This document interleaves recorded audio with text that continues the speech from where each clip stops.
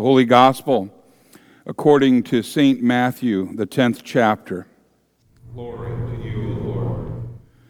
Our Gospel reading is from St. Matthew, chapter 10, verses 34 through 42, and can be found in your Pew Bible on page 1512.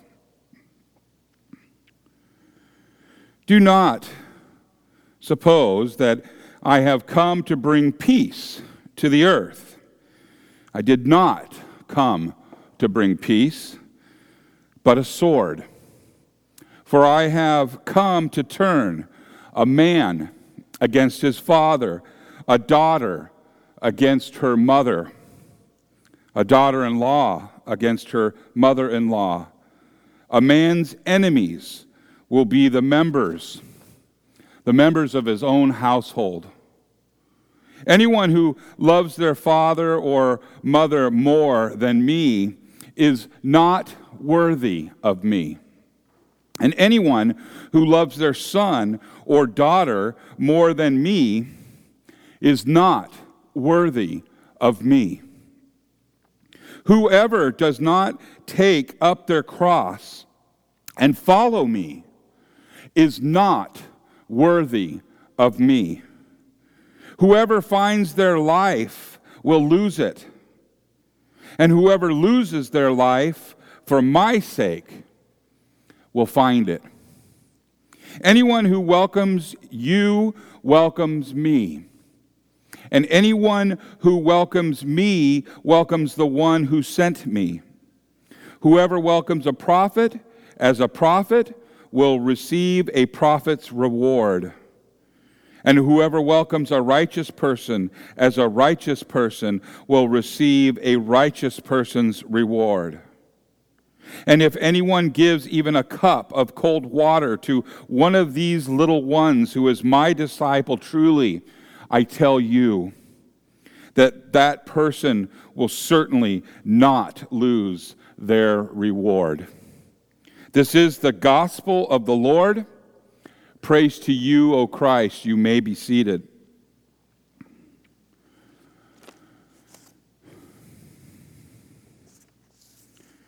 A couple of prayers at the very beginning of this morning. Will you pray with me now? May the words of my mouth and the meditation of all of our hearts be acceptable in thy sight, O Lord, our rock and our Redeemer. Amen. The peace of God that passes all understanding, keep your hearts and minds in Christ Jesus unto life everlasting. Amen. Sorry, John. This was never about you. And he knew it.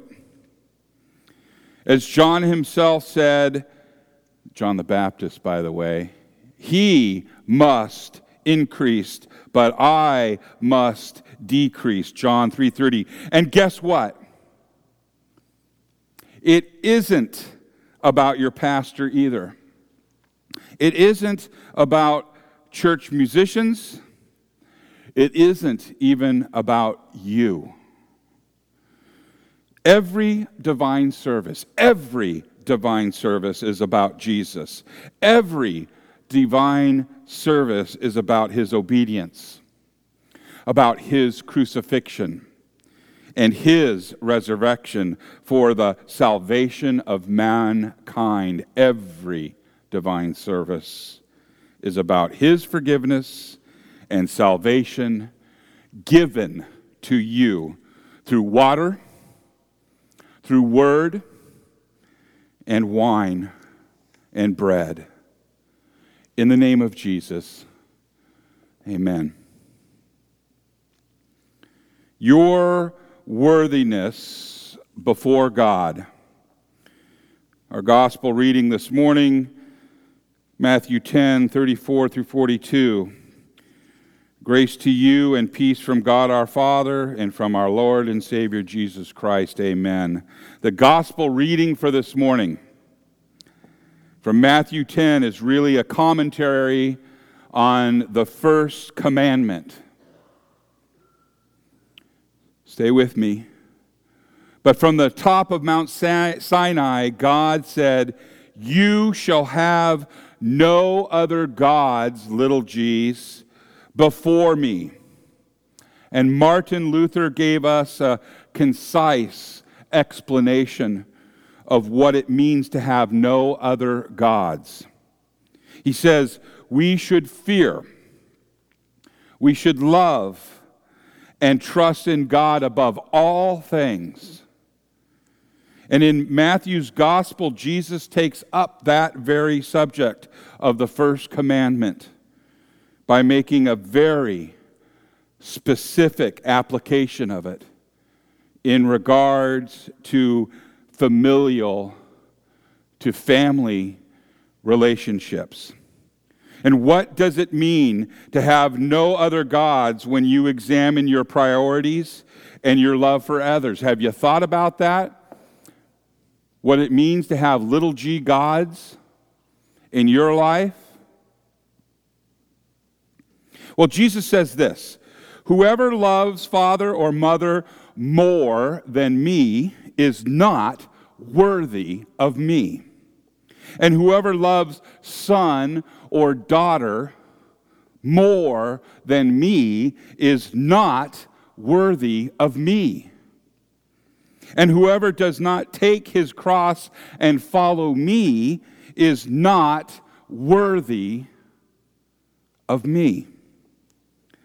And he also says that divisions, even animosity, may arise in the home because of him. "I have come," he says, "to set a man against his father, and a daughter against her mother, and a daughter-in-law against her mother-in-law." Now okay, no jokes. He says further, "And a person's enemies will be within his own household." Well, thanks for cheering us up there, Pastor. Well, there's more.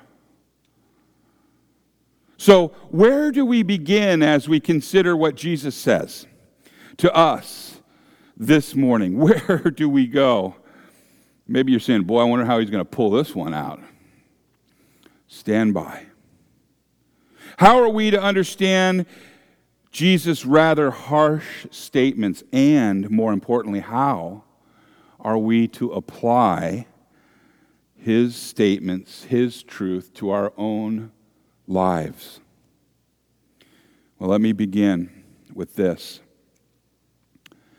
It appears to me that when God gave his commandments, all 10 of them, including this one, we are to have no other gods before him.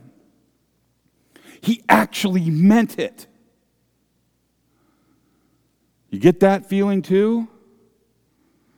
And I suspect that idolatry, the love of someone or something more than God, is a sin that we don't tend to worry about too much. Perhaps we think of idolatry as a practice or a sin steeped in ancient pagan rituals, the setting up of a carved image or a statue. I don't have any of those in my house, do you? And sure don't pay homage to it if I did. So I must not have any idols, right? Wrong. Perhaps we never thought ourselves idolatrous because we can't think of a time when we didn't believe in God and in his Son, Jesus Christ. But in reality, idolatry is simply holding someone or something in life as greater than or more important than God is to us. And it's a matter of priorities and commitments. And the truth is, idols do come in all sorts of shapes and all sorts of forms. Money, success, adoration, respect, our love for our spouse or for our children. Mind you this, it is not that we shouldn't love some or these such things. Actually, a part of love is cherishing something and respecting it, even honoring it. So to receive as from God's hand and to love the things of this life is good. And it is right. We should love our families, our children, our wives, our neighbors.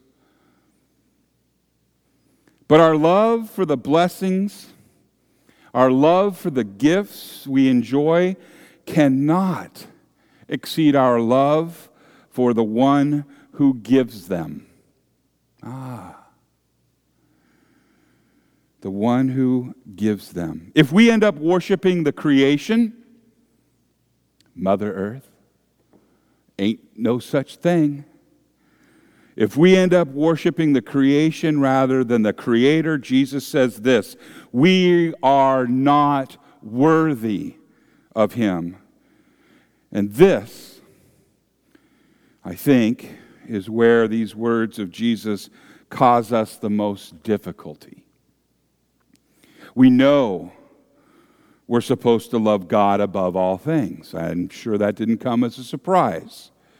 We know, too, that we often fail to do so. But here in this reading this morning, Jesus is telling us that if that is the case, if you've ever in your life loved someone more than Him, you're not worthy. You're not worthy of Him. And those are difficult words to hear. Perhaps you already wrestle with feelings of unworthiness. And thanks for adding some more there, Pastor. Stay with me.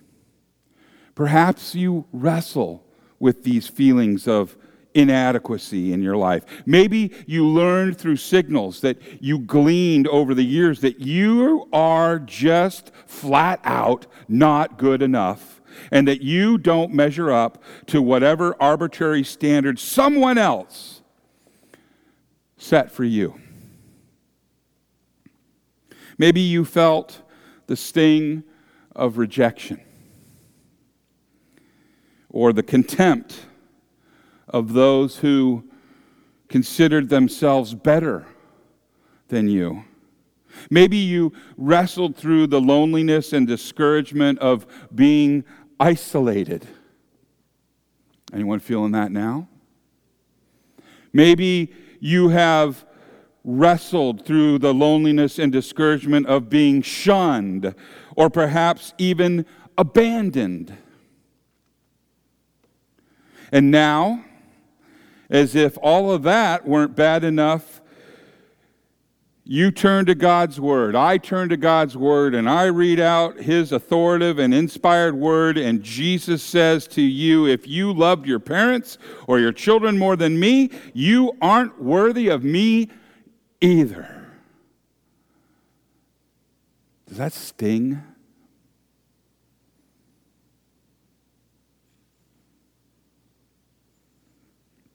Frankly, these words of Jesus are about as harsh as the law gets. They're as harsh and as bad as it gets. You look to Jesus for acceptance, don't you? To be received with open arms and a loving smile. But when you turn to Him, He says to you, you are not worthy of me. And what does He hope to accomplish by turning you away with such harsh words? Well, as is always the case, Jesus says what He does. And it's not to drive you to despair or even to drive you away. Rather, it is for this purpose. He speaks harshly to you to knock out from under you whatever false hope or whatever false security you're relying on in terms of your relationship with Him. Knocking us off of our high horse. And you might find hope. This is why He does it, that you might find hope not in yourself, but in Him, in His grace and His mercy. Jesus, after all, is the solid foundation on which your faith is built. All other ground, we know, Scripture tells us, all other ground is shifting sands. And so this morning, if I were to ask you to see yourself as worthy of Jesus, if you see yourself as worthy to Jesus, move over to the pews over there on this side, on the lectern side, if you feel you're worthy of Jesus. And I would hope that all of you who are currently sitting in this section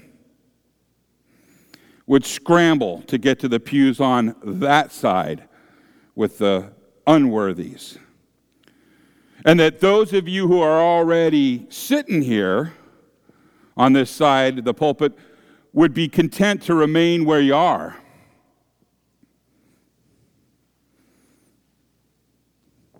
That's so unfair of me. I couldn't resist it. Here's the point. None of you, none of us, not me, not you, are worthy of Jesus. We're not worthy of His love. We're not worthy of His mercy or of His forgiveness or of His grace. None of you deserve to be accepted and loved by God. When's it going to get better? Are you asking that?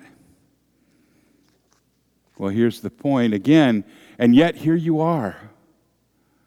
Here you are, the redeemed of God, gathered in His house, receiving fully His gifts of grace and of forgiveness. God's acceptance of you is a fundamental to the gospel itself. God was in Christ reconciling the world to Himself. That's what the apostle said. You have been baptized. You have been baptized into Christ Jesus. And as such, your Father says to you today, even as He does every day, the same thing that He said about His Son, His beloved Son, as He came up out of the water and the Spirit lit upon Him like a dove. The Father said, in you I am well pleased. He's saying that about you right now. And His acceptance of you is not because you have completely and perfectly kept His commands, or because you are worthy of His favor. To the contrary, you and me, we haven't done what He tells us to do. We just haven't. But Jesus has. It is He who has loved the Father more than any other. It is He who has perfectly kept every commandment. It is He who lived a pure and holy life. And He did it all in your stead, in your place. Jesus is your substitute, both in life and in death. So, in and through the gospel of Jesus' life and death and resurrection, and by virtue of your baptism into Christ, you are, in fact, worthy of the love and the acceptance of God. God's face, it really does shine on you because he sees you as he sees his own Son. He sees you as holy, as blameless, spotless, even pleasing to the sight when he sees you. There is a parable in Matthew 22 that illustrates our worthiness before God in a very graphic but very comforting way. You remember this. There was a wedding feast that took place, and the king, he sent out his servants to invite the guests. But the guests wouldn't come to the feast. In fact, they seized the king's servants, and they beat them, and they treated them shamefully.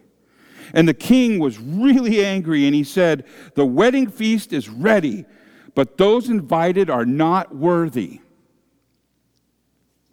So others were invited to the feast, and they came. They came in to the feast. But among them was a man who wasn't wearing a wedding garment. And the king said to the man, "Friend, how did you get in here without a wedding garment?" And he was speechless.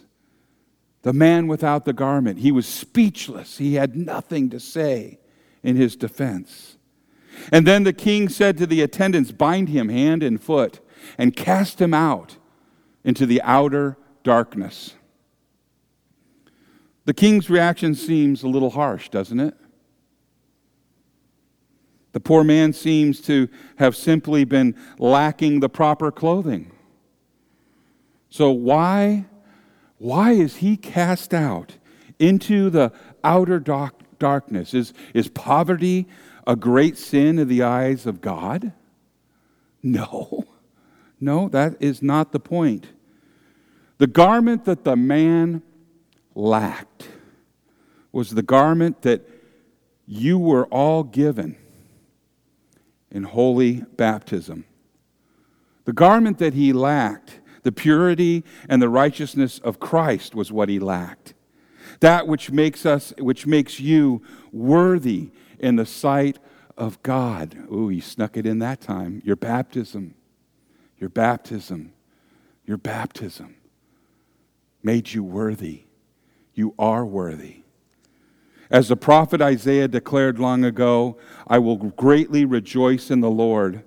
My soul shall exalt in my God, for he has clothed me in garments of salvation. He has covered me with the robe of righteousness. As a bridegroom decks himself like a priest with a beautiful headdress, and as a bride adorns herself with her jewels." And so, you stand before God, struggling to love him as you should, and yet you are worthy in his sight. That's the truth. That's the gift. That's the promise given to you. In the name of Jesus, amen.